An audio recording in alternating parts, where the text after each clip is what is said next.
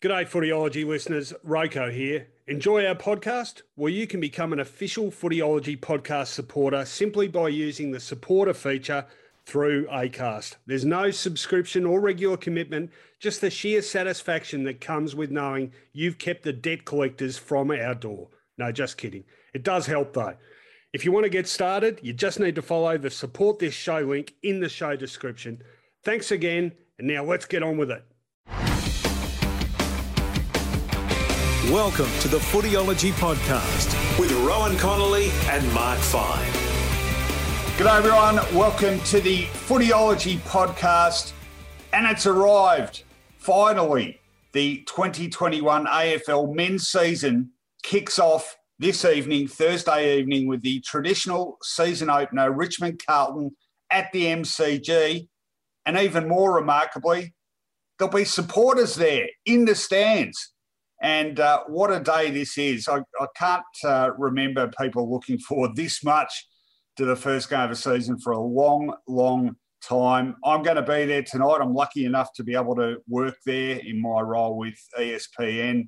But there'll be 50,000 people there. The first time the MCG will have hosted a crowd since Grand Final Day 2019. I'm told it's something like 500 and something days, or anyway, it's a lot, and it's a special moment. We've got a big show for you today, full preview of round one, plenty of news, our fantastic footy flashback segment. It's going to be great, as I say a very big welcome to my Footyology co-host, Mark Fine. How are you going, Finey? Great. I mean, it's always, I don't care how old I get, football doesn't get old, and the dawning of a new season is always exciting, and made more so by the keenness of fans to get to games. You know, I tried to get tickets for Richmond Carlton a week ago, couldn't get them, or couldn't get anything reasonably priced. That's a sellout. Collingwood Bulldogs a sellout. Essendon Hawthorn a sellout. Feels like finals and the start of the season all rolled into one. It's I guess, hard because it's only half capacity, but in a way, it makes it even more desirable to get to the football. Well, there's certainly going to be a lot of people who would like to be there tuning in just as eagerly on their TV sets. It's going to be a massive few days in the football world. I'm pretty excited about something else, Finey, which I'm going to tell everyone about in a few seconds. But we've got some wonderful partners here at Footyology, and who am I talking about there? Well, we start off with Andrew's Hamburgers. You know, in celebration of what's going to happen tonight at the MCG, which is a once-off, hopefully, but certainly first ever double flag presentation to Richmond, because they'll be unfurling not only the flag of last year, but they'll be unfurling the flag from the previous season, because it's the first opportunity they've had to do so in front of home fans. In fact, they'll be celebrating all 13 flags. But for the double unfurling, we rarely talk about the great double cheeseburger at Andrew's Hamburgers. 2 patties, everything we love, doubled up. 2 patties, double the cheese, same buns, 144 Bridport Street, Albert Park. If it's a double unfurling you're looking forward to tonight, why don't you unfurl a double cheeseburger before you get there? Wow, that's sounding very close to a major commercial hamburger chain, but far, far better in quality, as we all know. Speaking about quality, what about quality home renovations? Well, I guess a double-decker. Why not go for another floor onto your house? It's a way of renovating. It's a way of maximising your square meterage. And there's one company that does it magnificently. West Point Properties, Nick Spartels, can build above and beyond what you've got. Build skywards. Go double-decker. Go Westport Properties. Nick Spartels. Well, wonderful partners of ours. And I said I'm excited, Finey. Got some big news because we have a new teammate on Footyology. We have a new partner in data analyst website Stats Insider. They are teaming up with Footyology for season 2021. If you go to the Footyology website, you'll see right now across the top a ticker, and features predictions for all the first round games from the guys at Stats Insider. Let me tell you a little bit about them. They are a sports and data-driven industry leader. They provide model projections and analysis for more than 15 sports across the world. It's not just about AFL football. They simulate an event 10,000 times to best understand both the range of possible outcomes and the probability of each result. So if you're still putting your tips in, check this out first. Along with their famed pre-game live and season projections, Stats Insider is also home to some of Australia's best independent sports writing and analysis. In fact, I've written a column for them this week, which you can read up there now. Stats Insider is a fantastic site. Check it out. It really is terrific. Everything is free to use on the site as well, very importantly. So check them out at statsinsider.com.au. Thanks very much to James Rosewarne and the people at Stats Insider. We're really excited about this partnership. I think it's going to be great for both of us. More importantly, I think it's going to be great for you guys out there because you're going to have access to a lot of quality writing and the best sports data analysis in the business. How's that, Finey? Does that all sound good to you? That sounds like a perfect marriage. That's actually, I'm almost keen to log off this podcast because I want to see what it's all about. Seriously, I've got to put my tips in. I've had a terrible run the last couple of years.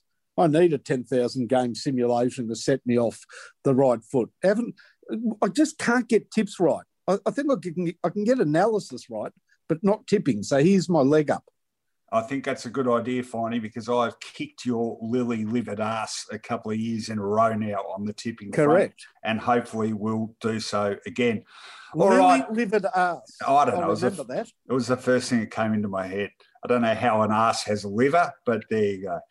All right, plenty of news going on, some pretty important stuff too, and time to talk about that right now. On Footyology Newsfeed. Well, it's an obvious starting point.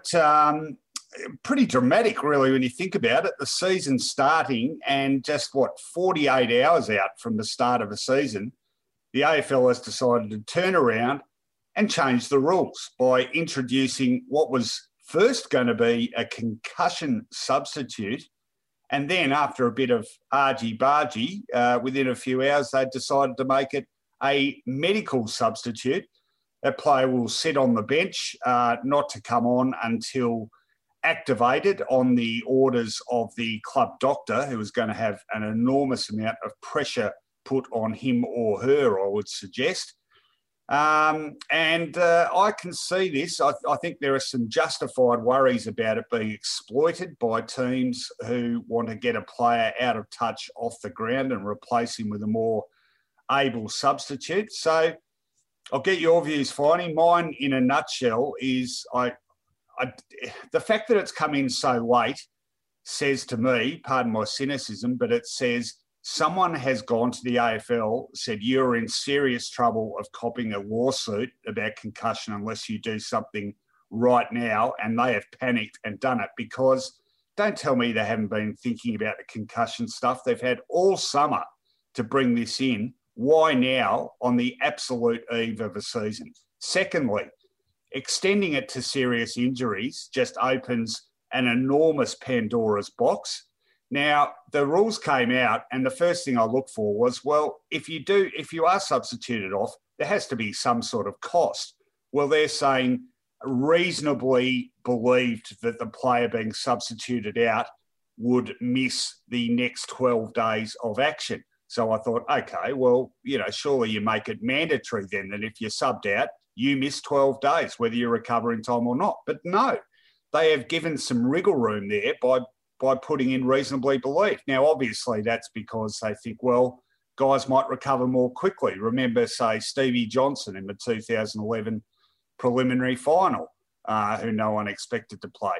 But the pros of that are far outweighed, in my view, by the cons of having people exploit this. There might be a player so badly out of form that a coach can go, look, there's no way I'm going to pick him next week, and decide there and then, okay, I don't mind if he doesn't play. I'm going to bring on the fresh player. It's created a whole set of potential problems, I think, that it didn't need to. And it's the lateness of it particularly that has me just going, there's something sus about this, and maybe we might come to learn that in the fullness of time. What's your reaction to all this? This is, again, every time I have a growing confidence in the AFL with their announcement that we're going to return to a day grand final, which I think is based in, if not common sense, then respect for tradition. Then we have to take a step backwards with what is Bush League stuff. To bring in a ruling like this, obviously quickly concocted on the eve of a season, is simply unprofessional, Rowan. You see, we are at the whim, we are at the mercy of the particular mood that the AFL's chief executive officer, Gil McLachlan, or him and a small cadre of offsiders. This sport can have rule changes, huge rule changes, basically overnight. You see, it can't happen in other sports.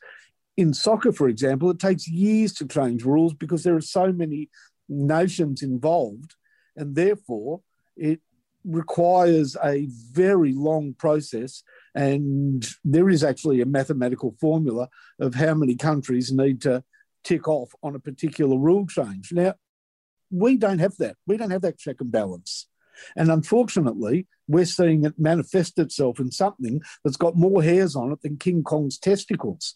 I mean, you have just hit tip of the iceberg in terms of what are the problems relating to this. And I'm sure that we could go through them. Let's list a few. How about players that go into games with nagging injuries or injuries? Now, they really should not be playing. But now you'll find more such players taking the field because there is an out. So, in other words, if somebody's got a sore ankle or a bit of a, not as much soft tissue injuries, but those sort of injuries that can keep you out, why wouldn't you play them? Because if they get injured, you can replace them anyhow. That's not right. That's not in the spirit of the game. How do we handle that? Yeah, no, it's a really good point. Well, it is. It's just that the whole thing is open to exploitation. And if it turns out that it is being rorted left, right and centre a month into the season, what do they do then? Say, okay, we're changing rules in the middle of the season. The other thing too, Steve Hocking is on record as saying when he came to the job, we won't be making rule changes, on the eve of a season. Or he said, I think even January or February. So, at what point do they say, no, everything's in place for a season? If you constantly promote this feeling that it's rules on the run, no wonder the football public is cynical about the rationale behind the things you introduce. I mean, it is such a rushed decision, poorly thought through, I would have thought. Look, here's another issue, that when you select your 22, part of the nuances of selecting a team is having a sense of what the opposition 22 will be. And sometimes teams get it wrong. Now, I think a team that may be top-heavy or a team that's getting exploited for not having enough height should not have the out of potentially feigning an injury and addressing that imbalance during a game. And believe me, it might not happen in round 1 or 2, but it certainly would happen in the finals if it came down to it. Yeah, and I really feel sorry for the club doctors too, because all of a sudden they have been put, they're already under pressure, but now they've been put under really obvious pressure. There's going to be the eyes of the football public on them every time a guy gets what appears to be, a reasonably serious injury. They're going to have the unspoken or spoken pressure of the coach sort of demanding them to rule a guy out, so he can get the fresh legs on. Yeah, look, it's just, like I said, it's a Pandora's box, and I think we're going to be hearing a lot about it because apart from being very closely watched, being a new rule, I think everyone's going to be looking for the cynicism, looking for the rort, rather than actually honouring, what is allegedly the intent of the rule, which everyone would say is honourable. So, one, it shouldn't have come in this late. Two, it should have just been for concussion. Three, why do the AFL continually leave themselves open for this sort of criticism? They really do shoot themselves in the foot sometimes, I think. Absolutely. And that's the thing, that I don't think that they can win out of this, because if a team is on the receiving end of a loss when a sub comes on and basically wins the game or helps win the opposition the game, you can be sure that there's going to be uproar amongst the supporters, because part of football is attrition. Part of football is being able to succeed and cover when you are a man down, and teams have done it and done it well in the past. The other thing that I'm really questioning here, Rowan, is the fact that so much pressure is being put on the doctor that are we now really almost demanding non-club aligned doctors to make these decisions? Yeah, well, impartiality is, again, it's sort of putting undue questions over the integrity of club medical staff. And I don't not think fair. It's not fair. And one last one very quickly, Rowan. If you get concussed now, there's a 20-minute period during which you are assessed and then finally declared fit or unfit. You have that 20-minute period, correct? Yep. So are we now doing away with the 20-minute period because clubs would be better served by immediately deciding that somebody is concussed? That may not be fair to the player. Yeah, well, you'd certainly hope that's not the case. But again, wriggle room there that we didn't need to have. All right, let's move on. I wanted to touch quickly on this, and not for too long and not in the way people might think. We've talked a lot about Eddie Maguire. It's been a pretty eventful month or so in his life and his professional career.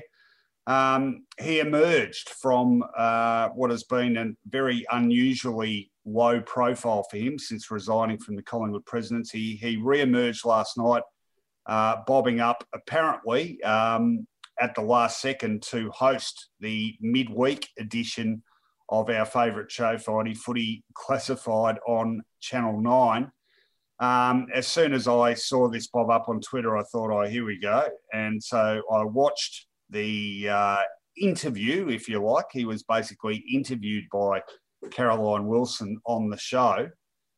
Can I just say, I don't want to get sort of too damning here, but it was a car crash. It was a car crash because I thought Eddie still doesn't appear to understand what people's objections to that initial press conference were. And he revealed that by saying people misunderstood what I said.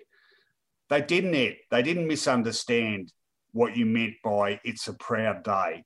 What they were dirty about, I don't know how many times this has to be said, what they were dirty about was the fact that you made that the chief or the first thing that came out of your mouth was how great this was for the club, when the first thing needed to be, this is actually a bad moment for us, and okay, we're proud that we're doing something about it. It was the ridiculous spin and sort of unbecoming spin on a matter of such importance. And the fact that he said people misunderstood what I said just says to me, on some level, Ed still doesn't get it. So that was number one.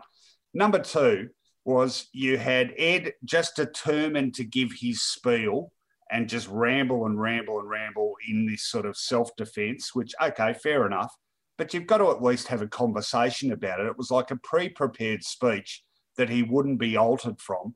At the same time, you had the so-called inquisitor or questioner interviewer, Caroline Wilson, who clearly had seen an opportunity for more big news, to ask the hard questions, to refuse to let Ed ramble and thus cut him off constantly, which became annoying.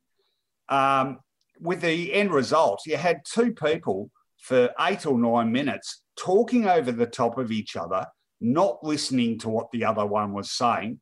Caroline would ask a question, Eddie would come, sort of answer it with something completely different. And then for a lot of that time, actually talking over the top of each other. And it made me squirm. It was so difficult to watch. And just as a way of contrast, and this is seeding into, sort of media watch territory, but I'd watch the front bar on Channel 7. They had Kevin Bartlett on as their guest. It was funny. He was we've both worked with KB a lot. We know what he's like. He had his routine going big time, and it was bloody hilarious stuff. And it was really, really funny. It was a celebration of a new season starting. It set the perfect tone. And then you turn over to this sort of faux controversy and let's make a headline and let's be hard buggers. And it just it sort of represented to me in about 8 minutes everything that I find now really distasteful about the world of AFL football and AFL football media in particular. Have a look at it, and maybe I'm being too harsh, but I just looked at both of them and I thought, enough already. We've had enough of both of you. I'll tell you what, if you wanted another contrast on the same night, Rowan, you had two champions of the game, maybe one to go on and be the greatest the game has ever seen, in a 1 hour interview of Nick Riewoldt interviewing Dustin Martin. Now, Dustin Martin is media shy. Nick Riewoldt started with just some basic questions about the grand finals, last year's final series, last year's grand final, just some meat and potatoes. And then we got into how Dustin Martin has changed as a person. And he just let Dustin really talk about, yes, when he started his career, there was a bit of partying and he didn't quite get it, but now he really values the fact that he's fit and healthy and can build on this great career. He's really into mindfulness, into yoga, he's worked extremely hard with somebody called Emma, I'm not sure her surname, Emma Murray, I think, or something along those lines. Oh, yeah, the mindfulness expert, yep. Yeah, credits her with really putting him in a great place going onto the football field. Talks about being calm on the football field, knowing that he's got assets and not forcing them, knowing that his time will come, and when it comes, that he has the ability to take advantage of the situation. And it was just a great interview. I tell you what, he was beautifully spoken, very articulate, much more so than I remember in any short interviews he'd done previously. Very articulate, very well spoken. And between he and Nick Riewoldt, spoke about his father as well, spoke about influences, and even had a really interesting chat about his life growing up as an ardent St Kilda supporter, which brought a bit of a, crease to my brow, but, because he said he would have loved to play for St Kilda.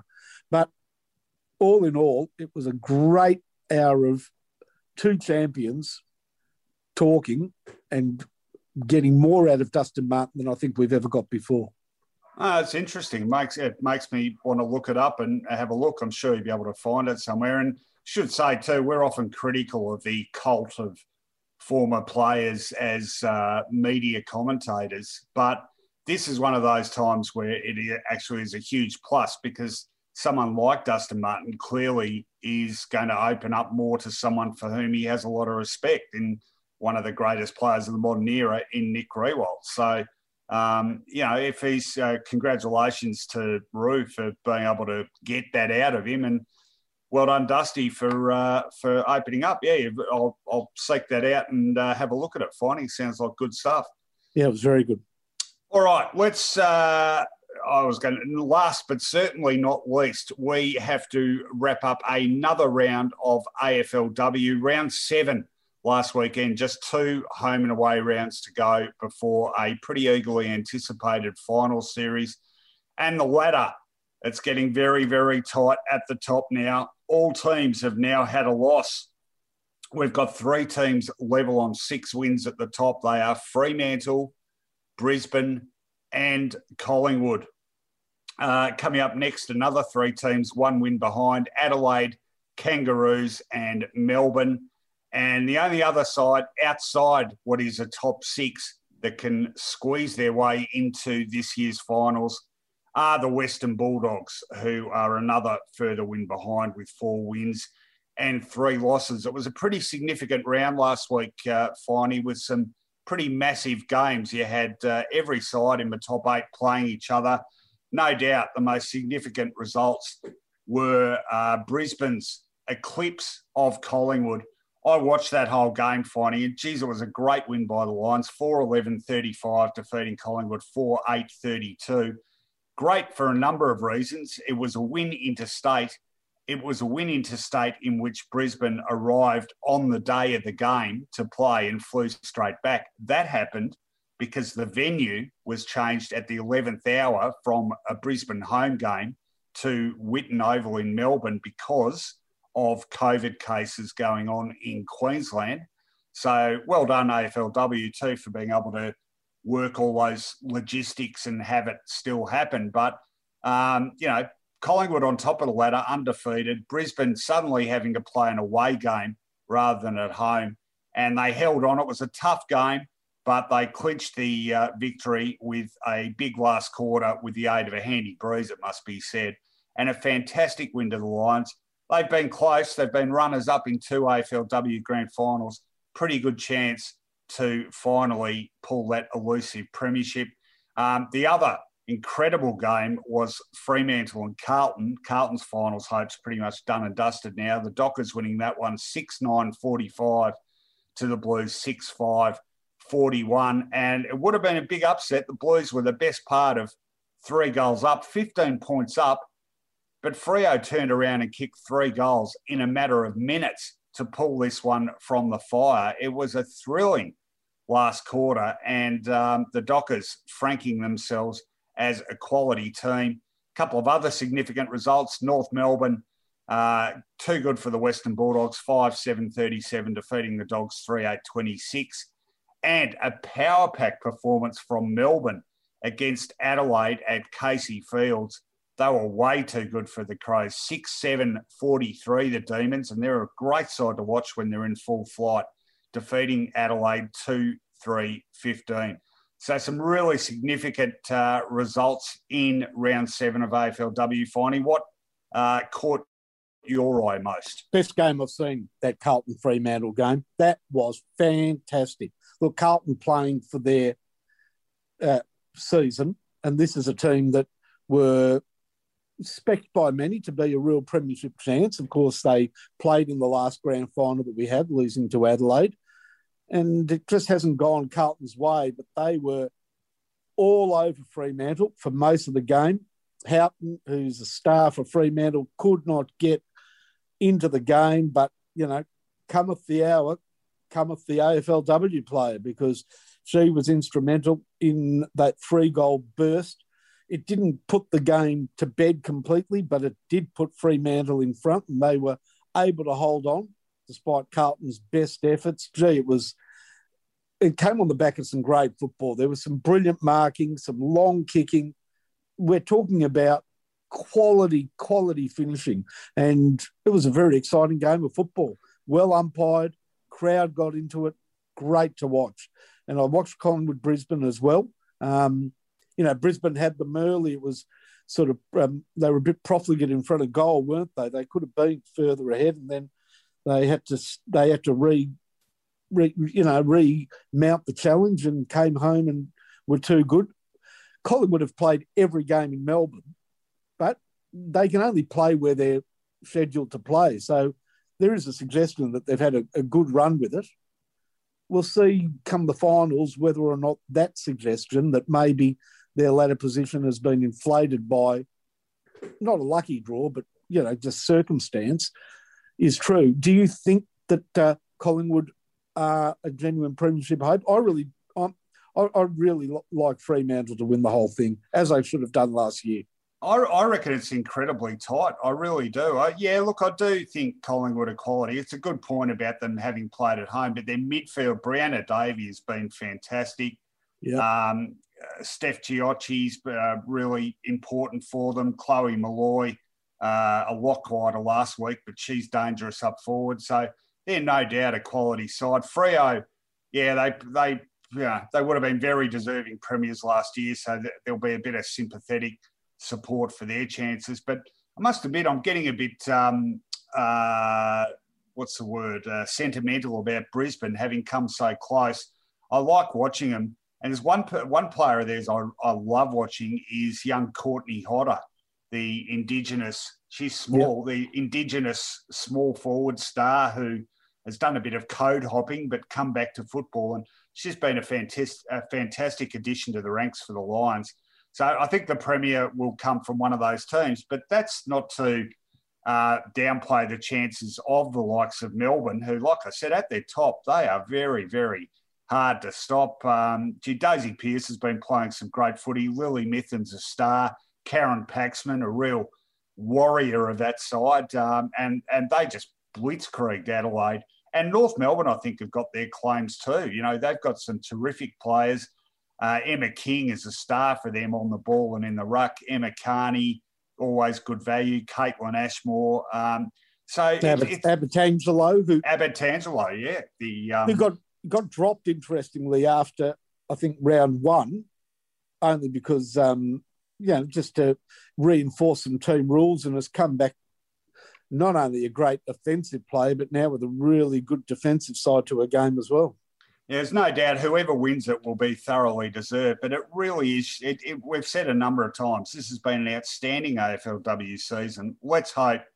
It is a bit of a downer, I think, the scheduling that means the end of the season is sort of washed over a bit or pushed under the carpet a bit because the men's have started. I'm not sure how that can be fixed, but it certainly is a season that deserves a suitably grand conclusion. So let's hope we get that. 2 rounds to go and then an eagerly anticipated final series.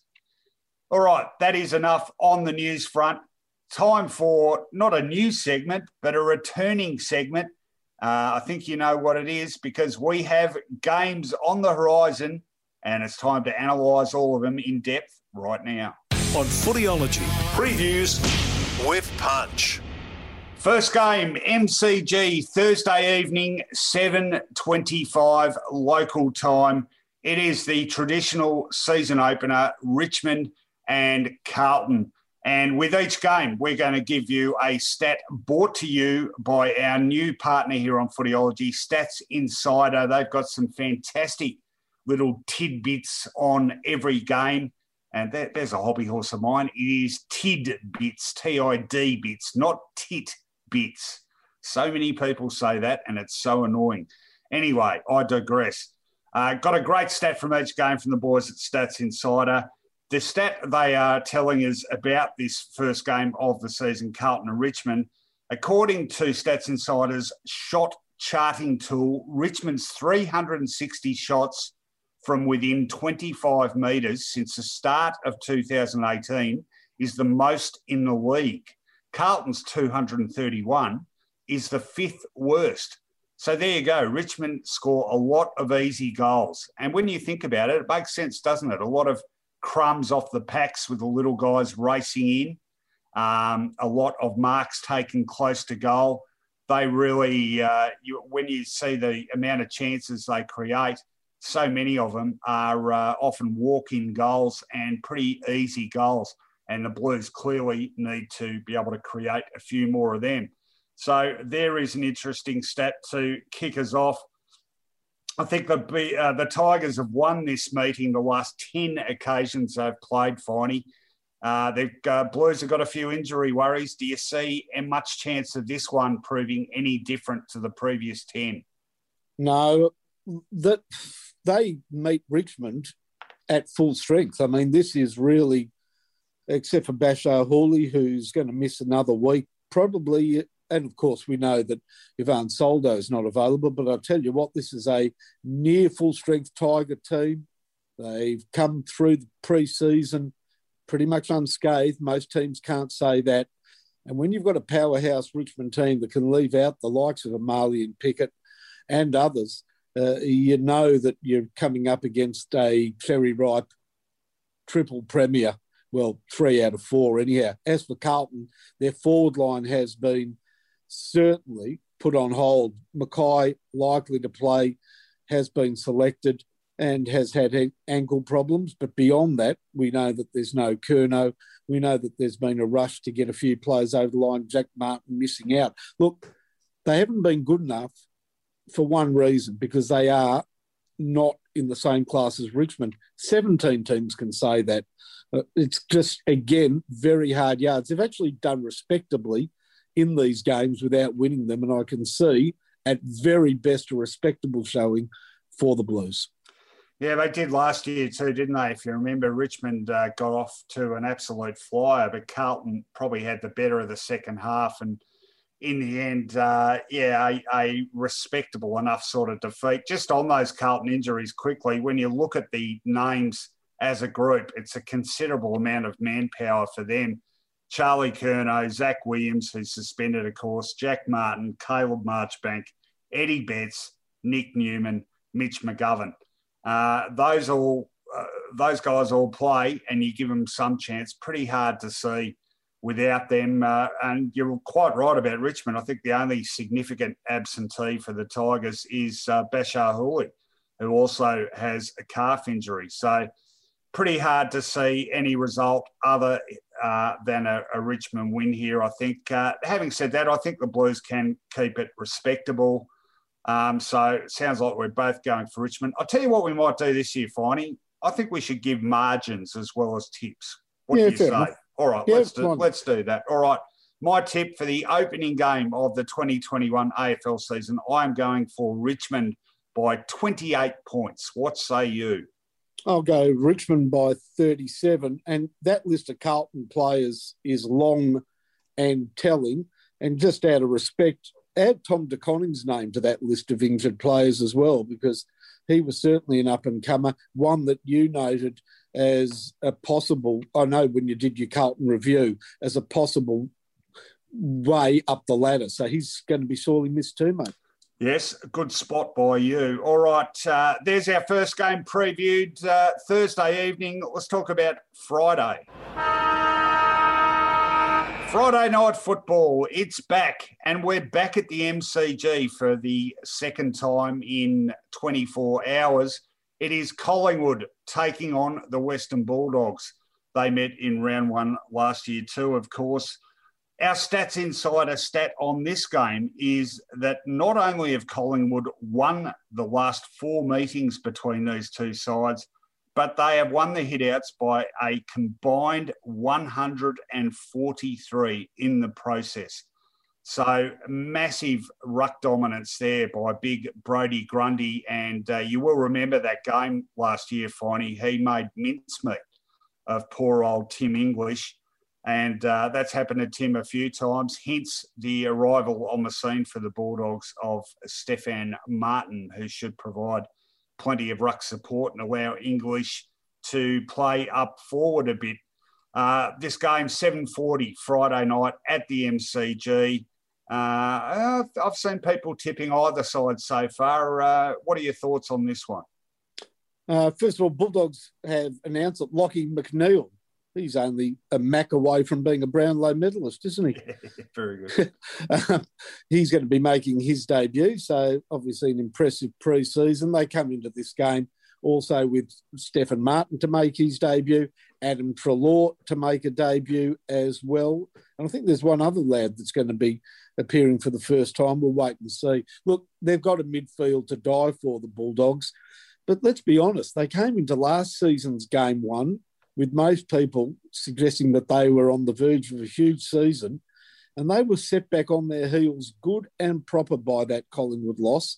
In fact, you can almost argue that they never quite, even though they made the finals and towards the end of the season were looking a much better version of themselves, they were so set back on their heels that night and then by St Kilda the week after that they never really recovered. So, well, hang on, it wasn't the week after, it was 3 months after.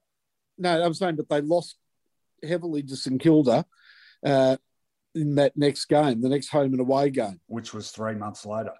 Yeah, you're right, actually. Sorry. I was thinking of the final. No, well, it's an easy mistake to make. Sorry, round one was played in mid-March. Round two was played in June the 12th. Yeah, no, great. That's right. There was a longer break between round 1 and round 2 than almost round 2 in the finals, but not quite, but almost. Yeah, but nevertheless, they come into this game with a lot to lose. I mean, Collingwood are not favoured to win because they've lost players, most notably Treloar. I'll be interested to see the role Josh Dacos plays. Is he going to be up forward? Is he a wingman? Is he going to be on ball as a rover? All have been suggested. How that forward line functions for Collingwood relies so much on De Goey, doesn't it? The Bulldogs also have a forward line that is still a work in progress, but that midfield seems to have been, a direct beneficiary of Collingwood's lamentable trade period, and it sets them up really for a big response to round 1 of last year, from my perspective anyhow. Yeah, well, injuries have taken a toll on the Pies too. No Steele Sidebottom. He's got a calf injury. Yep. Chris Mayne, concussion. He won't play either. Doggies have got a few. Hayden Crozier and Toby McLean will both miss. Easton Wood pushing hard for selection after a hamstring injury. Yeah, look, I mean, you fell under the Bulldogs spell last year, Finey. It's my turn this year. I really am feeling very bullish about them, pardon the pun. And I can't go past them in this game either. I'm going for the Western Bulldogs by 16 points. Yeah, I'm tipping the Western Bulldogs in this game, but, fool me once, shame on you. Fool me twice, shame on me. Do not do what you did to me last year, Bulldogs. Bulldogs by 14. All right, we're in agreement on both games so far. Let's talk about the games on Saturday. Saturday afternoon, our third game in a couple of days at the MCG, 1:45 local time. A bit not quite as big a ticket item, this one, but interesting nonetheless, with varying expectations on both these sides. It is Melbourne up against Fremantle. And our Stats Insider stat on this game is that the Demons converted just 50% from their set shots last season. Only 4 teams had a worse record than that, while they hit at 39% over the last 4 rounds. And most tellingly and costly, just as a final spot was on the line. It's been a big problem for them the last 2 years, finally converting the amount of football their midfield group wins with chances for the forwards to convert. They get the chances, they just can't seem to convert them. I'm not sure if that's as much about structure as it is about personnel. Fremantle, well, it's funny, particularly in this side of the country, there seems to be a bit of bullishness about the Dockers' chances. They were pretty impressive last year in Justin Longmuir's first season as coach. Certainly very staunch defensively. A couple of reservations to mine, finding. I do think they need to add a few more offensive strings to the bow. And I do think, as you have said repeatedly, there is still quite a heavy reliance on the very top few players in that Fremantle list, and they're going to be missing one of them, unfortunately for them, with Michael Walters set to miss because of a hamstring he strained in the Amy series. Rory Lobb as well, structurally pretty important for them. Darcy Tucker, Mitch Croden, Sam Sturt, Bailey Banfield, Michael Frederick, all going to miss, and still some question marks about Adam Chera, Ruckman Sean Darcy, and Darcy's not playing. Lloyd Meek has been given the green light. Big Lloyd. There you go. And Griffin Logue, who's important to them defensively. So, gee, they are missing some personnel. They're playing away from home. I think that makes the Demons favourite. But, I found this one a tough game to pick. What are your thoughts? Yeah, really line ball for me, because you've got 2 depleted forward lines taking on 2 fairly set back lines. Now, we're not sure about Steve May. He got concussed in the pre-season game, and they've been pretty quiet about whether or not he's going to be available. So we'll wait actually until they run out before we're sure.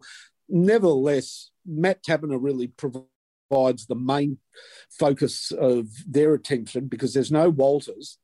Fife is going to have to go forward to provide some offensive power to that lineup, and I guess that might leave them a bit depleted in the midfield. They need two Nat Fifes. Who doesn't?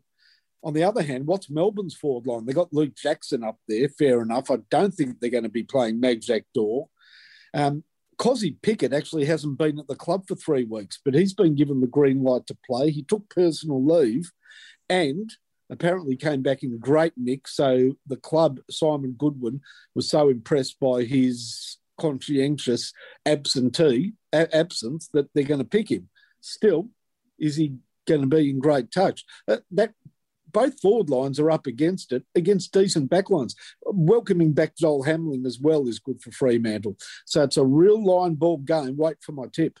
Well, who is going to kick or take the grabs up forward for the Demons? No Ben Brown, no Sam Wiedemann.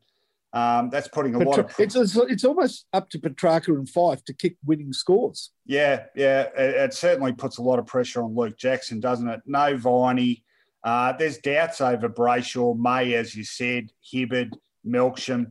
So they're, you could argue they might even be missing more talent than the Dockers. Tips. I'm going for Fremantle here. They've won this clash in the past. I think of, they haven't been terrific on the road, but I think the MCG is one ground where they do tend to play some decent footy. They've had a couple of huge wins over Richmond over the last few years, if you recall. I think they can do that again. I expect them to be pushing for the top 8 this year more so than I do Melbourne. So I'm going for Fremantle. I'm going for Freo by 2 points. Yeah, Melbourne have lost a few first rounds that they have been supposed to have won. Famously, that loss against Brisbane, sadly, the day that we were all remembering Jim Steins is probably the most famous, but I've tipped Fremantle as well. I just believe that Melbourne forward line, poor as it was last year, is further depleted at the start of this season. And, at least Freo have got Taberner. That's sort of my logic. Fremantle by 9. All right, that is the first game on the Saturday menu. Let's talk about the next one. Adelaide taking on Geelong at Adelaide Oval, 4:05 local time Saturday afternoon. And this could be ugly, couldn't it? You've got last year's wooden spooner up against last year's runner-up. Let's give you a Stats Insider stat on this game. Tom Hawkins averaged a full mark inside 50 per game more than the league's next best contested mark beast last season in Josh Kennedy. That is the biggest gap between the best and second best in that statistic since all the way back in 2013. He had an amazing season, Tomahawk, and no reason he can't deliver that again. Look, we know how close the Cats came. They were 22 points up in the grand final a minute before half-time. It was a close thing, and they have loaded up big time on the talent this year, haven't they, with Jeremy Cameron, Sean Higgins and Isaac Smith. They have a serious roll call of experience and talent in that side. Adelaide, well, it's almost the reverse of that. Not that they don't have talent, but they are very, very young now, the Crows, definitely in a rebuild under Matthew Nicks. Did show some decent signs after, we had that long-running discussion about would they win a game. Well, they ended up winning 3 in a row in the penultimate 3 games of last season. Lost the last one, but that was against Richmond. So they went into the off-season with a bit of optimism, and they'll be looking for some of those young guns to go up another step or two. But even at home, you can't see them troubling the Cats. There's just a significant gap in class and experience and strength, and you name it, with those 2 lineups. Have Stats Insider given me anything to go on for Adelaide? No. something, because I'll tell you what, they have had really bad news in the last few days, just morally heading into this season. They've had to sack one player, Tyson Stengel. Yeah. which is not ideal. But even more concerning is one of their young guns who's really been sort of given a very early introduction into football with a great deal of responsibility. In other words, he's been sort of picked out for future leadership roles. I think Fisher Mackesy has announced pre-season that he wants to come back to Victoria next year. It's been made quite clear that he does not want to be at Adelaide. That's not good. Look, they've got one place they're going to dominate in the ruck. Riley O'Brien will be up against Reece Stanley, who hasn't had a pre-season. Radigali is out for a few weeks with a broken leg now. Josh Jenkins is being given a surprise run against his old team, and he'll be playing for a few weeks because Darcy Fort's out for the year. That's where their domination ends. It's going to be a long season, starting with a long, long game against Geelong. Well, it's funny, you said, have you got anything for me for Adelaide? And I thought, well, maybe their record against the Cats is okay, because that was my memory. They certainly beaten them in a preliminary final. Well, the bad news there is that Geelong has, in fact, won 7 of the last 10 meetings between these two clubs. Yeah, not much. Yeah, all right. So you're going for Geelong by how much, Finey? 53 points. I am going for Geelong by 40 points. All right, 2 games on Saturday evening. Let's talk about them.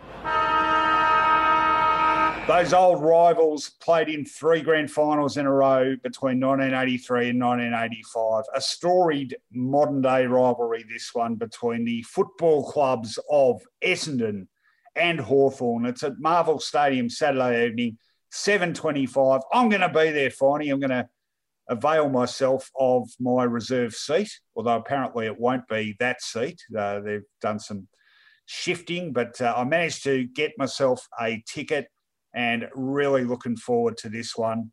2 fierce rivals for just on 40-odd years now. Our Stats Insider stat on this game is that last season was the first time in 14 years that both Essendon and Hawthorn both missed the finals. There you go. That's an interesting one, isn't it? You've got to go all the way back to 2006.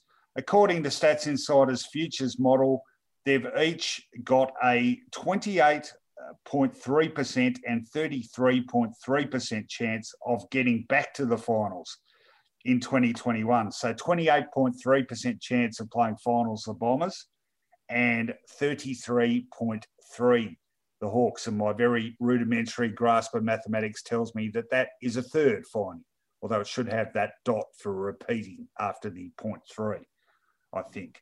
What do you think about this one?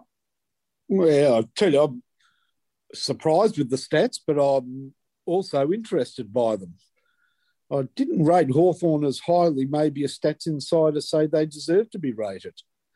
I do like Essendon's best 22, though. I had a look at it the other night, and I like the look of Heppel off a half-back flank.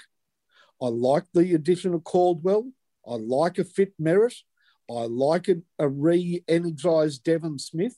Last year he was MIA, but he's a good footballer. I'm pity about James Stewart. That just would have rounded it off for me. So a bit of a reliance of Cale Hooker as a forward. That can work, but will it always work? As for Hawthorn, look, they're rushing a few guys to sort of be at the starting line for the race, but that doesn't mean that they're cherry ripe. I'm talking about Tom Mitchell most importantly. He will play, but again, hasn't had a lot of yards in his pre-season. So I think Essendon's midfield has a real opportunity to get on top here, and it's going to be old versus new. Old but new captain McAvoy versus new bristling ruckman Draper. That's going to go a long way to telling the result of this game, and that's why I think Essendon are going to win, because I'm a huge rat for his energy and his ability to serve that midfield. Even if I can't recognise him from 10 metres away, Finey. Remember that? I've got to say, with my supporters hat on, I'm really excited about this lineup. And it's good when your expectations are low and you're pleasantly surprised. But we're going to see some new faces in that lineup. No question about that. I think Nick Cox will play. And he's really exciting. Bloody tall, but mobile for that height. Archie Perkins, he's exciting. He's a chance to play, I think. I think Harry Jones, with a pre-season under his belt now and perform well in the pre-season, I think he's a chance to play also. Some outs. Jake Stringer won't play. He's got an Achilles injury. Michael Hurley, of course, has had that worrying infection that has laid him low. Paddy Ambrose.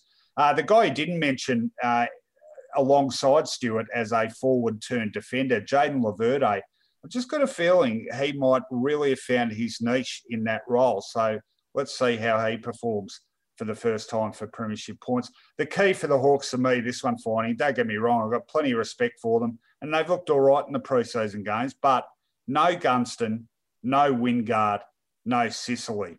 I don't think they have enough quality on their list to withstand the absence of three guys as important to them as that trio. So, look, I mean, these games are usually pretty tight. I don't think Essendon will win by a lot, but I am going for the Bombers, and I'm going for them by 18 points. I'm going for Essendon as well. I'm going for Essendon by 21. You know, Hawthorn might have had a surprise weapon, but unfortunately, or fortunately, I don't know how you look at it, Koshitsky kicked 6 goals in their last practice game. It would have been a bit of a headache for first game coach Ben Rutten to have somebody he couldn't have imagined kicking goals in the first round of the season. But unfortunately, that has been exposed. That, as they say, that tinder has not been kept dry. It seems, I don't know about you, but I keep seeing the name Korzitsky there, and I just expect a Rewalt to be somewhere in the mix alongside it. So maybe they can get Jack to finish off his career in the brown and gold. Okay, I'm noticing a trend here too, Finey. I've got a little superstition. Very similar. Well, that, but also with the margins, I've got a little superstition that I always tip an even numbered margin, and I can't help but notice all your margins thus far, I'm pretty sure, have been odd numbers. Might sum us up as people. Well, I was going to say, no, I don't know if I'm known for my even temperament. You are certainly known for being odd, however. Sorry, but that was pretty obvious. All right, let's talk about the other game on Saturday night. All right, I'm sure they have a name, or used to have a name, for this rivalry, Battle of the Northern States or whatever, but it is Brisbane up against Sydney. It's at the Gabba, Saturday evening, 6:45 local time. Of course, they don't have daylight saving up there, so that is 7:45 elsewhere on the eastern seaboard. And Finey, you picked me up on that one day, but I've heard a lot of people subsequently talk about the eastern seaboard, so I'm going to continue to go with it. Go for it, mate. And this is the Craig... Is it Craig Bolton? Yes, played for both clubs, the Craig Bolton Cup. Yes. That is a good one. All right, interesting match this one. Of course, the Lions unveiling their big name recruit, Joe Danaher. They've been pretty close to silverware the last couple of years, only eliminated in the preliminary final stage last season. The Swans missed consecutive final series now for the first time since Laurie Nash was playing. Or no, you've got to go a fair way back. They are rebuilding, but I am pretty bullish about their chances this year, Finey. In fact, if you remember, I've tipped them to finish in the final 8. Let's go to a Stats Insider stat on this game. And it's one which has been talked about a bit. Brisbane's 42% set shot accuracy last year was the AFL's worst, an ongoing issue for the Lions. Is Joe Danaher the man to straighten them up? Some would have their doubts. Since 2018, Joe Danaher has hit just 36% of his own set shots. So he's had some kicking issues himself. Nonetheless, he has looked quite impressive in the pre-season. He's looked fit. Most importantly, he's looked motivated, not unimportantly. So there'll be a lot of eyes on him as he makes his debut for the Lions. I'm not sure people are giving the Swans too much of a chance at the Gabatoire, as it's come to be known again. Finey, how do you see this one panning out? Oh, I think it's a game that really Brisbane hold possession. They've got the 4 points. It's theirs to lose. Why have they got the 4 points? Because they've been a great team at the Gabba. In fact, they've been a great team for the last 2 years. And Sydney are a developing side. But just be careful, because this developing Sydney side is developing very quickly. I know you're bullish about them, so much so you put them in your 8. I less so, but very respectful of the fact that they've got Heaney back in the side. They're building a forward line without Buddy Franklin. They've got this young, I mean, it's a big ask, first game of league football, but the future for Logan McDonald is very exciting. Have you been to the Logan McDonald's? Isn't that somewhere between Gold Coast and Brisbane? I thought it was. I've been to the Hungry Jack's there. I thought it was a TV award ceremony. Oh, the Logan McDonald. Yeah, it could be anything, but he could be anything. And somebody to build a forward line around in the future. Look, McCartan looks like an absolute rock-solid defender, doesn't he? So you've got possibly the Maccas to build your side around, with McInerney, who we both love, firing shots in between them. Beautiful user of the ball. Rowbottom, I know you're a fan of his, helps out Parker and Kennedy, who both hit the season fit. Hickey's a good addition. I'm making a good case for Sydney, but I'm not going to make a good enough one in my own mind to upset Brisbane at the Gabatoir, as you rightly call it. Yeah, I tend to agree. And I got into a habit of adopting one young swan a year now. I think Justin McInerney's my man this year. I was so impressed with his first few games of league footy last season. A few doubts about his fitness. Hopefully he'll get up for them. James Rowbottom, he's a really important player for them now. And I really like what Longmire's doing with this side. I mean, it's not that they've gone away from that sort of Bloods, hard-working, contested ethos, but they've definitely added some run and a bit of outside stuff to that game, which they had to do. And the last time they had that as a feature of their game was back in 2012, when it was good enough to deliver a premiership. So I like the way they're going about rebuilding the list here. And I just got a hunch. I think they finished off last season well enough to make me think they could really quite quickly turn things around and be a bit of a serious player in 2021. That said, the Gabatoir really is one of the biggest fortresses in footy now for the last couple of years. The crowd gets right behind the lines. They know the ground intimately. They play it well to its peculiarities. I think Sydney can become a side that isn't so reliant on Lance Franklin, but at this stage, they definitely want him as part of the equation, and he's not there. So it's going to be a bit a bridge too far for the Swans, I think, playing Brisbane on their home patch. I'm going for Brisbane to win this one by 26 points. Finey, what say you? Funny. What's that? Because I had in my mind, look, I think Sydney will be in it for part of the game, really in it. But Brisbane by 25. And all right. That's exactly what I was thinking. I think we should continue this trend. I go with the evens, you go with the odds. All right, 3 games to finish off round 1 on Sunday. Let's talk about them. First game on Sunday afternoon. It is at Marvel Stadium. It is between North Melbourne and Port Adelaide. It is at 1:10. And, we talked about Adelaide Geelong potentially being a bit ugly. Ooh, gee, I wonder if this one might even be a bit uglier, Finey. North Melbourne, not much expected of the Roos this pre-season, and they didn't show a lot in either practice hit out to suggest that they're going to make too many strides this season under first-year coach David Noble. Good luck to him, of course. He's got a big task on his hands. Look, they do have some talented youth coming through. I think we'll learn a bit more about that as the season goes. They've landed some pretty decent recruits. Jaden Stevenson, of course, the most notable, but a few others too worthy of note. Aidan Corr, been a very solid defender for GWS. Lockie Young showed some promise at the Bulldogs.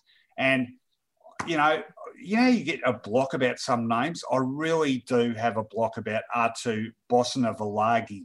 Have I said it right there, Bosinavalagi? Yeah, Bosinavalagi, yeah. Lugi, okay. And apologies to him. I am trying to get it right. But there are 4 blokes who can come in and give them a bit more solidity and a bit more senior depth, if you like, albeit, a couple of them haven't played much senior footy at all. but it's going to be tough for them. Our Stats Insider stat on this game, North Melbourne were committing just 37.61% acts per game last season, their lowest number since 2015. That's interesting. And which was again North in 2015, committing 36.6 per game. Interesting. So not only did their skill and their scoring drop off last season, and the victories, of course, but their effort, that famous shin-boner spirit, seemed to fall away a bit in a bit of a nightmare of a year for the Kangaroos, of course, and a fair bit of change, of course. Rhys Shaw stepping down as senior coach and David Noble taking the reins. Port Adelaide, what a fantastic season they had. Topped the ladder the entire season, lost a preliminary final to the eventual premier by just 6 points. So they are so close. Finally, they can taste it. Some big ins for them too. Aliir stiffening that defensive structure up, giving them a bit more height in the key positions. And Orazio Fantasia, who no doubt can play some seriously good football.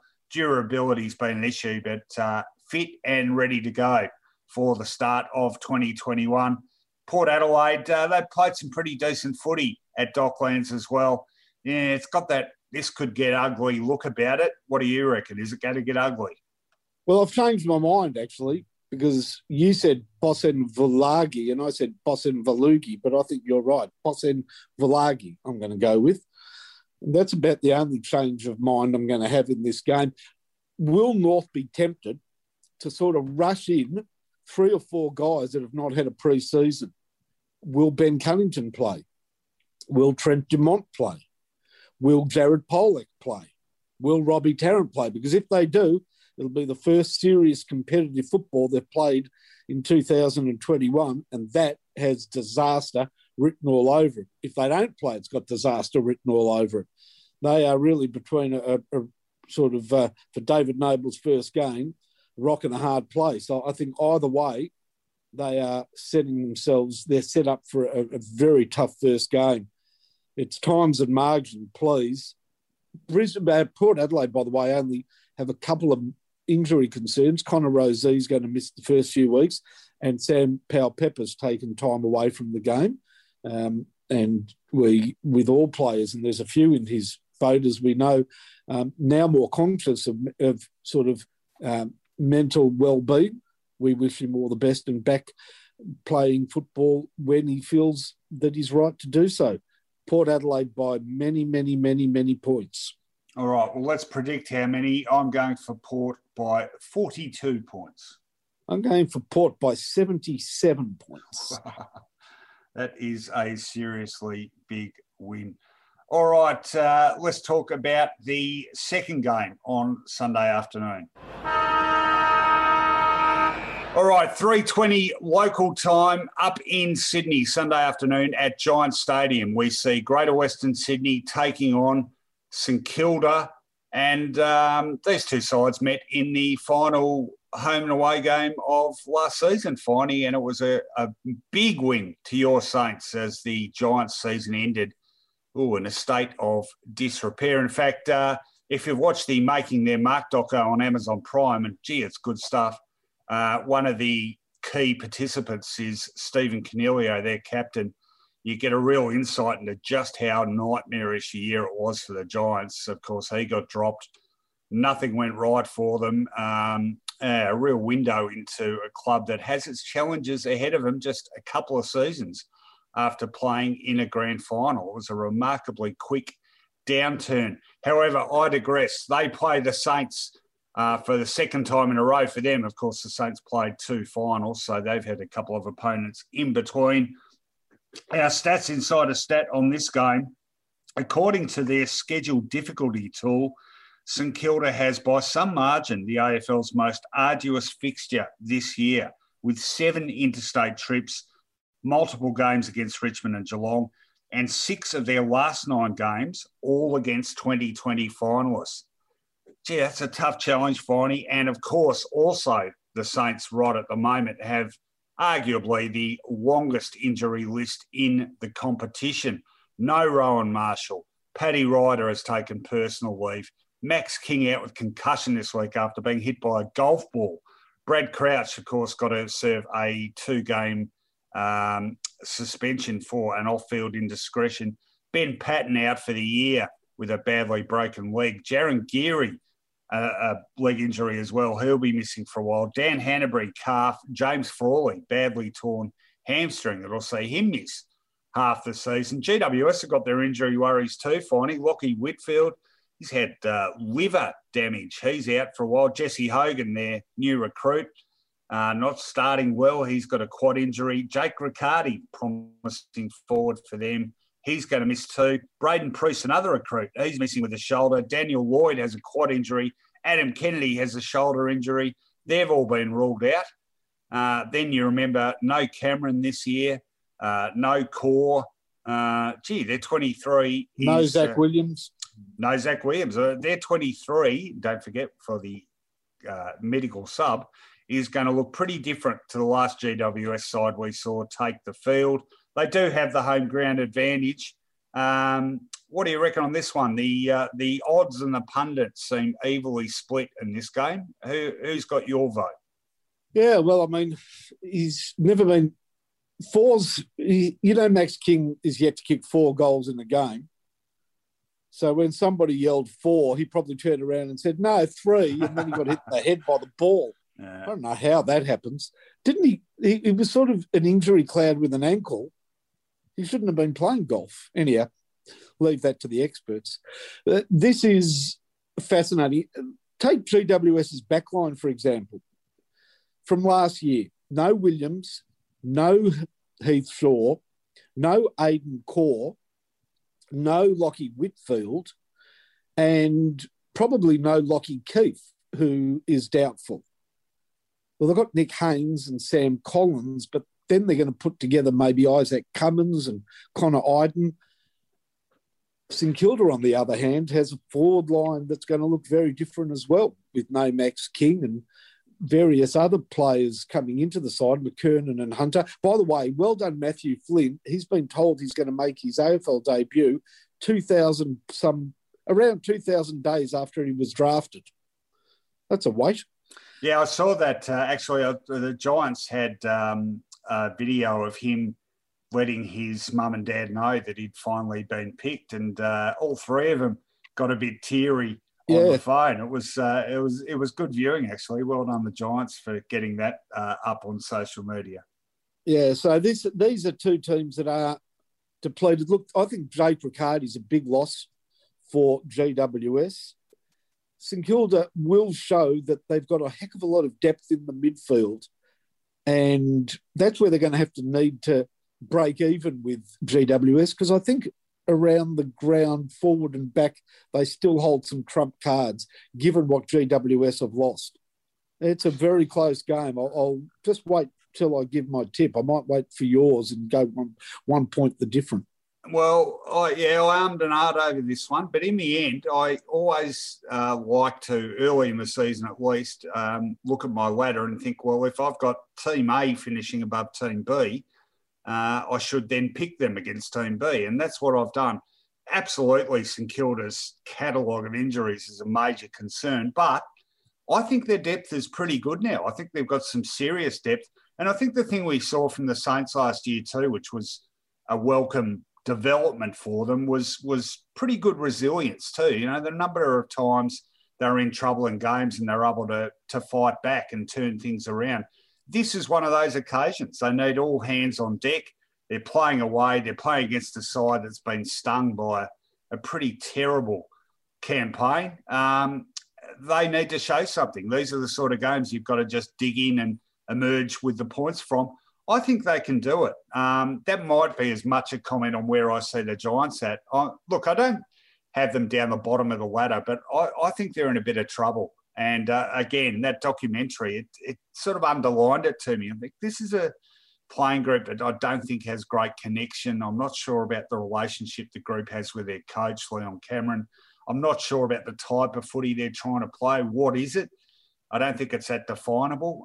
So a few worries there, and I like the way St Kilda started under Brett Ratton, and I think now that there's that familiarity with him and with what they're trying to do, in terms of game style. I think they can be a better side again in 2021. So I'm going for St Kilda to win this one narrowly, but I'm going for the Saints by 8 points. I'm going for St Kilda by 19. Okay. We haven't had a different tip yet, have we? We're on the... No, I've worked out how to make sure that I don't lose to you this year. Thanks. All right. Last game of a fantastic schedule in round one. It's over in Perth. Let's have a chat about that. Optus Stadium in Perth, 3:10 p.m. local time Sunday. That it will, of course, be, well, actually for the moment, it'll be 6:10 over here because they don't have daylight saving either. And we still do for, a couple more weeks, I think. It is the Battle of the Coasts. West Coast taking on Gold Coast. This is one which on paper I think a lot of people would say is fairly clear-cut. That said, the last meeting was pretty ugly for the Eagles and a triumph for the Suns. Of course, West Coast didn't start last season well to hub life, and the Suns fixed them up by 44 points with star newcomer Matt Rowell, an absolute superstar in that game. Our Stats Insider stat on this game, good piece on the Stats Insider site this week too, looking at West Coast Jekyll and Hyde impersonations over the last couple of seasons. The Eagles have gone 7-8 against top 8 opponents since 2019 and 17-2 against the bottom 8 sides. Very similar story with their form at home and on the road too, of course, probably exacerbated a bit by the hub situation last year. But West Coast's track record in beating the sides they should beat is certainly very imposing. 17-2 against bottom 8 foes in the last couple of years. That interest you finding? Change your tip at all? No, not at all. You can elaborate on that if you like. Well, this is the Sade Cup, isn't it? What do you mean? Didn't Sade have a song, Coast to Coast and into Chicago? It's Smooth Operator. Yeah, coast to coast, LA to Chicago. Yeah, that's right. Well, this is coast to coast, and I know which coast was going to boast at the end of the race because, look, Gold Coast have got much to look forward to this season, but one thing they cannot look forward to is playing those big, mature-bodied teams away from home. Maybe at Metricon they can plan some sort of dewy reception for them and unravel the puzzle. But, gee, can't you just picture a sunny day, big crowd, rapt to be watching their beloved West Coast, goal kickers on song. They've got Kennedy's likely to play, Darling definitely playing, Oscar Allen's up there, Liam Ryan at the foot of the action doing business, Kelly streaming forward. It's ready-made for not a smashing, but it's ready-made for some pretty impressive football to get West Coast season underway. Gold Coast can short-circuit that a bit because they're better than we've ever seen them before, with a growing midfield and, more importantly, a really now, I think, impressive springboarding backline. That's their strength. That'll frustrate West Coast, but it won't win Gold Coast the game. Now, I think one ray of hope for the Suns is a historical one. It's been their starts to seasons. They've been terrific over the last few years. They've had a 3-2 win-loss record after 5 games 4 times in the last 5 years. So they know how to start full of running. It certainly has fallen away badly after that, though. Even last year, of course, Matt Rowell's injury, very untimely for them and set them back a bit. Great to see him back in the lineup. I've been a bit harsh on the Suns in my ladder predictions, Finey. I've got them pretty low, and it's not that I don't think they're doing things right. I just worry when you've got a big clutch of young players, after that initial promise, it starts getting tougher. Opponents do their homework. It doesn't that there can be a bit of a subconscious thing. They think, we're going to make this improvement, and they sort of subconsciously just ease off a little bit. That might be a bit harsh, but I've just got a few reservations still about the rate of the Suns' progress. West Coast, there's a few people who think West Coast have got a little bit old now and might be starting to fall away a bit. I'm not one of them. Nick Nat has just played his best season of AFL footy. He's 30. Josh Kennedy ended up winning the goal kicking for the Eagles for the first time in a few years. He's 32, I think. You know, they're older players are still playing seriously good football. I think they can really give the flag a shake again this season. That necessitates absolutely putting in the bank fixtures like this one, and I think that's what they'll do. I think on home turf, their record at Optus Stadium, formidable, albeit unhappy in that last outing there in the memorable or infamous for them elimination final loss to Collingwood. They will make amends for that and then some in this fixture, I think. I'm going for West Coast to win this game by 36 points. For mine, West Coast by 41. Well, there you have it. We have tipped the same. That doesn't happen very often in this segment, but it has happened to kick off season 2021.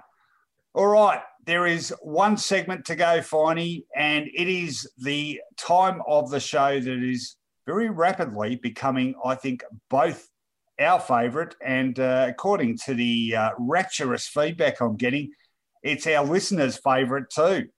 Let's do it.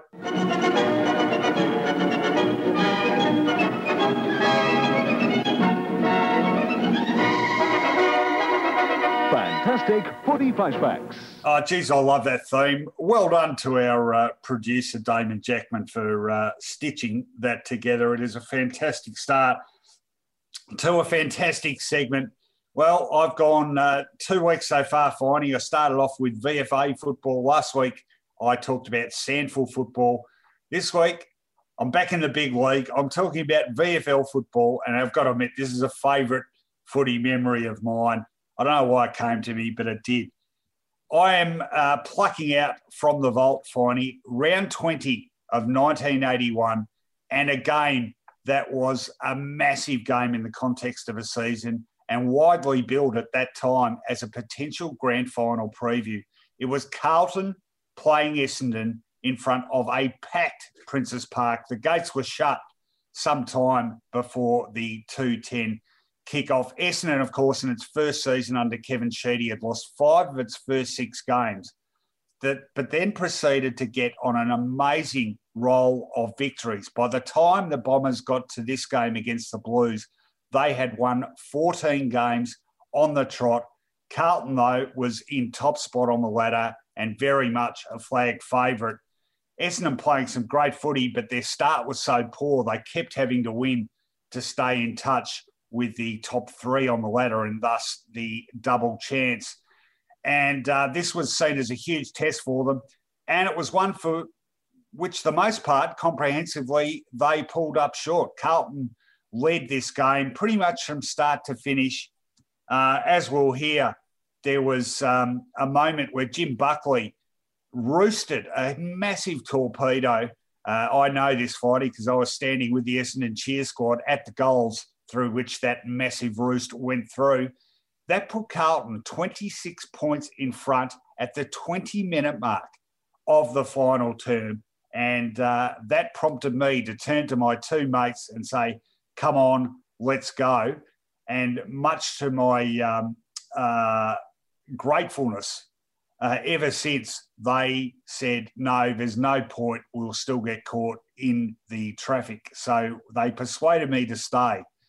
Thank God they did, because, God, I would hate to have missed what then unfolded, which was one of the great comebacks, Finey. That man, Neil Danaher, this was probably his the peak of his AFL career. Gee, he was a gifted footballer. Beautiful, smooth-moving halfback flanker. But that day with Essendon in trouble, he got thrown forward and responded by basically winning Essendon the game. It was an incredible turnaround from nowhere. Started with a goal by Roger Merritt. Paul Vanderhaar then bobbed up and took a big mark, kicked a goal. Essendon suddenly back to within 11 points. The famous or infamous free kick given away by Carlton captain Mike Fitzpatrick for wasting time, a moment often replayed. Didn't actually cost Carlton a goal. A point resulted from that. But with time ticking past the 30-minute mark, Neil Danaher bobbed up first to take a good mark and bring the Bombers back within 5 points. And from the next centre bounce, the ball got bustled forward by Glenn Hawker, and a tumble punt fell into the arms of Neil Danaher. I think, wasn't Bruce Dool behind him, but whoever was behind him slipped, and Danaher marked, calmly steered through the goal to put Essendon a point up. And about a minute of play after that, the siren went, absolute pandemonium. It was such a loud crowd that day. You'll also hear in this clip we're going to play, there was a big fight in the crowd in the last quarter. The Channel 7 cameras panned to it. Lou Richards memorably said, well, let them go. That was the sort of boys will be boys mentality about fights on or off the field in those days. I've got to tell you a little story about the guy who you will hear being led away shirtless and with a bloody nose all over his face by 2 members of the constabulary. When Essendon got up and won this game, me and my mates who were at the other far end goals are running down the middle of the ground with thousands of other Essendon supporters going mad. We look around to our right and there's the same man, shirtless, with his nose spread-eagled across his face, celebrating with us like nothing had happened to him. It was a surreal moment, let me tell you. Of course, it all ended in tears, and this is the sad part. First for Neil Danaher, who the very next week did his knee against South Melbourne and barely played again. He was appointed Essendon captain in the off-season, but did his knee again during pre-season and would only play a handful more games. Not until 85 did he play again, and then did his knee for a third time. Came back in 89 and 90, but was a shadow of the player he'd been then.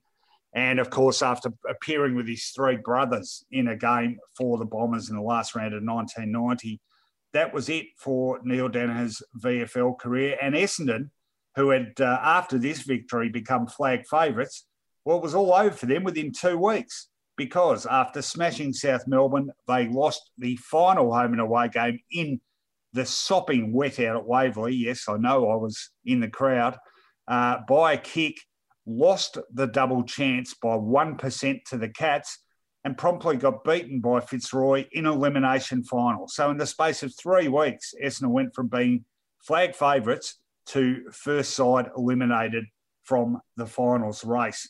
So this was the high point of what was still a memorable season for Essendon, one of the great comebacks of all time. Let's have a listen to it. Down goes Wayne Harms from Bahajar. In comes Wells at centre field.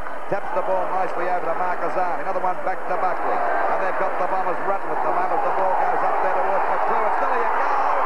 There's a goal. What a beautiful goal by Buckley. And they pick him up. Look, they're happy about that. A difference of 25. So Essendon have got to kick 5 goals in the space of around about 10 minutes to win the match without Carlton scoring. Taken out there for Essendon by Eustace. Kicks it back whence it came. Plenty of Carlton players in the square. Merritt flies and has brought it down. Had the run in. Well, Merritt has not scored a goal for Essendon so far today. I suppose it's about 10 or 11 minutes to go, Peter. Maybe 10 at the outside, I reckon, Luke. The way Essendon are playing, though, they won't be able to get up. That's a goal, so that brings them 6 points closer. Merritt's first goal. And the scores now: Essendon 11 goals, 13, 79 points, trailing Carlton 15, 8, 98. And there we see one of the combatants being taken away, and that was the man that suffered the broken nose. There's plenty of him, but he's not sunbaking, I'll tell you that. He's had his shirt pipped off. He's lost his shirt and his dignity as well. A long kick up there towards the full forward position. Oh, Vanderhaar's got it. Great mark. And he's only about 15 metres out from goal, directly in front. And of course, if he kicks this, it'll make the difference 11 points, and they're back in there with a chance again.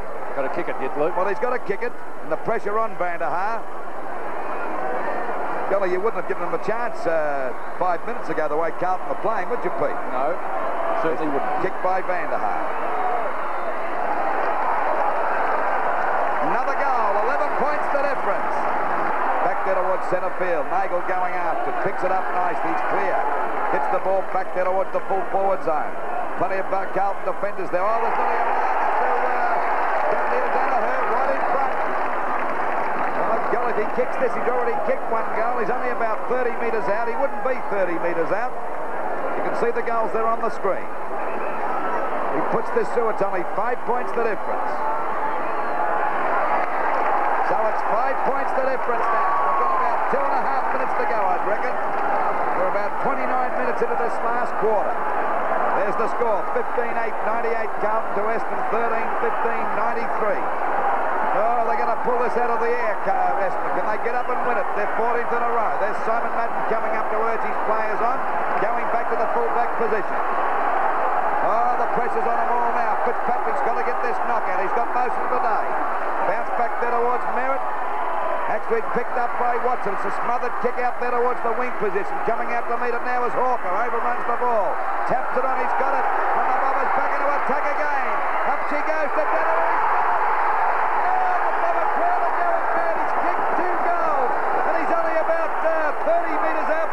Directly in front, and of course if he kicks this, the Bombers have won it. And what a game this has been. This could be the dress rehearsal for the grand final of 1981 as Neil Danaher comes in for the kick that could possibly win the game. And he's put it through, and the Bombers have hit the front.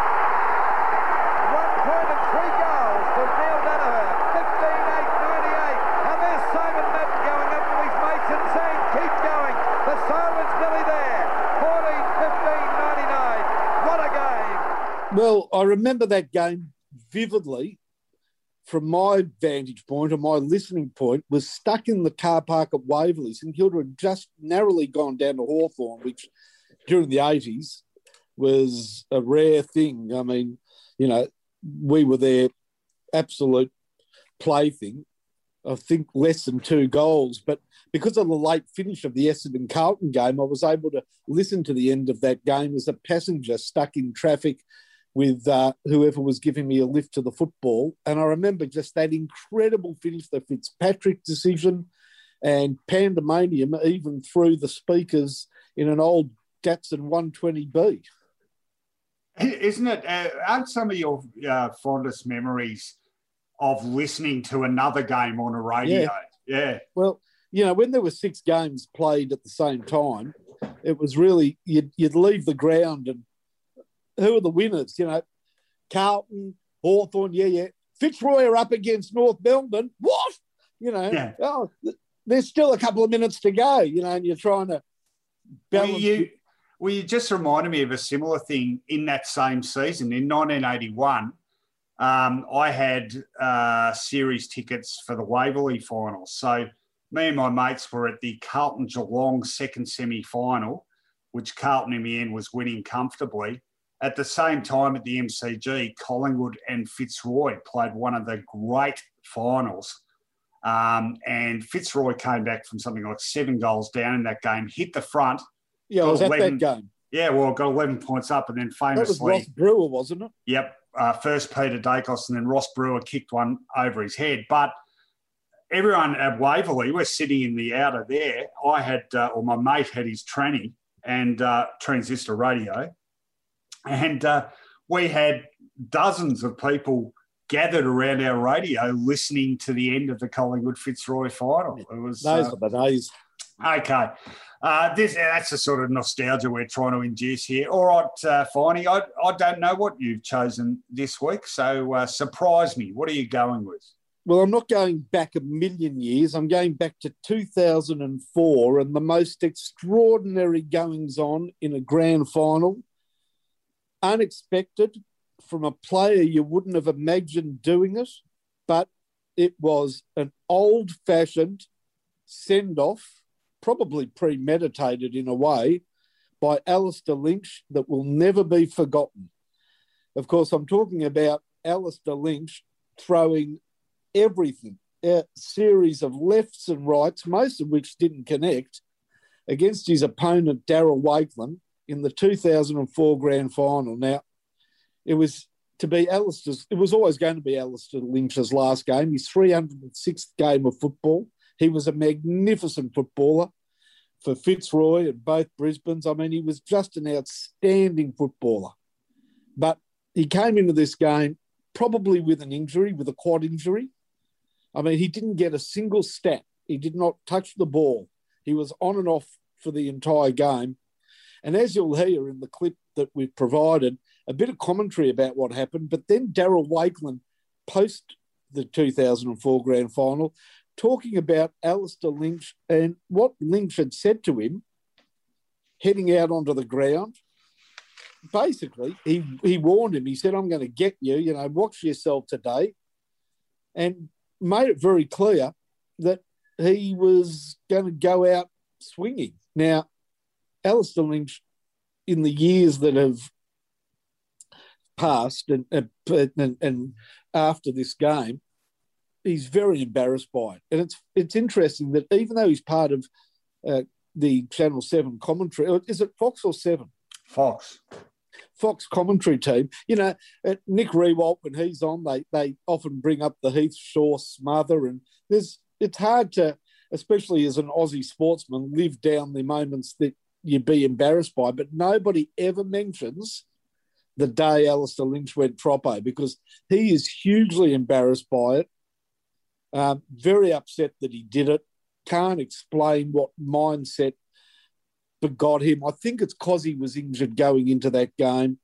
I think it's because Brisbane, even though they were going for their fourth, he was a triple premiership player. He'd played in the 3 wins. There must have been a feeling that they weren't quite right for this one. And that sort of manifested itself with Alistair thinking, it's the last game I'm playing. I'm going out swinging, which is crazy because he does regret it, but it does make for extraordinary viewing or listening. And then to hear Darryl Wakeland, and I won't steal his thunder, actually tell the story of what Alistair Lynch was saying to him is quite extraordinary for a player of Alistair Lynch's standing in the game. So it was an amazing time in football where one champion went crazy in one, sadly, his last afternoon of footy. Well, let's have a listen to not only the action, but Darryl Wakeland in the aftermath. Oh, Lynch boxing on with Wakeland now. Watch this. It's going to develop. 2-2, 14 lines, 3-4, 2-2, 14 lines. Alistair Lynch to the right. They're swinging punches. Alistair Lynch is swinging left and right. And he's amazing. Is there. It's a world championship fight. This is extraordinary. Lynch is this is not a 58 league, is it? No, it's the bloodbath. Wakeland doesn't know what to do. Oh, it's world wrestling. Look at this. Lynch has swung 6 of the biggest punches I've ever seen in football. Yeah, I got a sense when we were walking up, it must have been the second siren, it just blown, we were going to our positions, and I remember him being about a metre in front of me and sort of turning to his left, and he said something along the lines of, he said, Wakeland, don't try anything today. He said, you try something, I'll knock your effing block off. And so I sensed at that stage that he was potentially something could happen during the game. But it must have been 5 or 10 minutes later, and that's when I remember Treadray he'd come back behind the play, took a great mark in the forward pocket. Lynch leading out hard. Treadray's taken the mark, and I saw him pull up short. I thought, you beauty. I thought, even if he's just got a little niggle of something, whether it's a quad, hammy, calf, it's a great result for us as a team because it would unsettle them. We knew he wasn't going to have a full game in the tank. But then it was Shawnee Burgoyne and Ackermanis just playing a bit of push and shove in the goal square. And I think it went over and I said, come on, boys, sort it out. And then Lynch basically turned to me. He said, what are you going to do about it, hero? And he went at me and grabbed me around the throat. And I thought, here we go.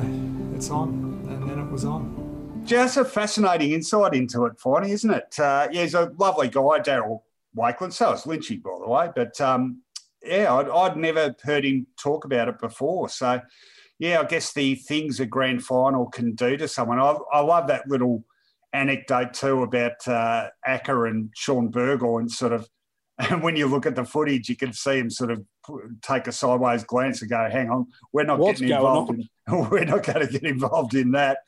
That was amazing. In fact, I covered the tribunal hearing after that, And that was when, I think that might have even been the first year they introduced the double penalties or whatever for serious grand final incidents. And lo and behold, you know, they had to deal with one. So Alistair Lynch got given a 10-game suspension for that. Of course, it was a moot point, really, given that he'd retired. But in stark contrast to Carl Diffridge, who got reported a number of times in his last game of league football against Collingwood, and the tribunal said, "Now, Carl, you promise you're not playing next year?" He said, "No, I'm hanging the boots up." And I said, "Well, we're not going to give you any weeks then." Good stuff. I remember that footage of Big Carl going around just putting a fist in the back of Billy Picken's head. That amazing. But that's back in the early 80s, isn't it? Whereas we're talking about 2004. Just incredible to see that sort of wild brawling action happening in the 21st century. I would like to give the last word on that sort of that incident to St Kilda ruckman Lazar Vidovic, who was interviewed by a good friend of ours, Scott Goodings, in a short-run but brilliant club fanzine called Marching In. And he was asked about missing the 1997 grand final through injury because he got injured in the last home and away game that season. And he said, had he played, only two things would have happened. Either St Kilda would have won or they would have brought in the send-off rule.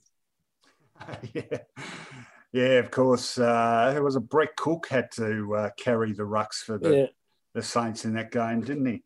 All right, great stuff. Like I said, I hope you enjoyed that because we're certainly enjoying bringing it to you. We love our footy nostalgia and fantastic footy flashbacks. Going to be a regular part of this show in our midweek podcast. And remember, of course, we have 2 podcasts per week now. If you're wondering what's happened to the rant-off today, well, it hasn't gone anywhere. It's just moved to the Sunday edition. And, yep, you can hear us just a few days after this podcast wrap up all the round one action. We'll be recording after the footy finishes on Sunday night and get that up online, hopefully late Sunday.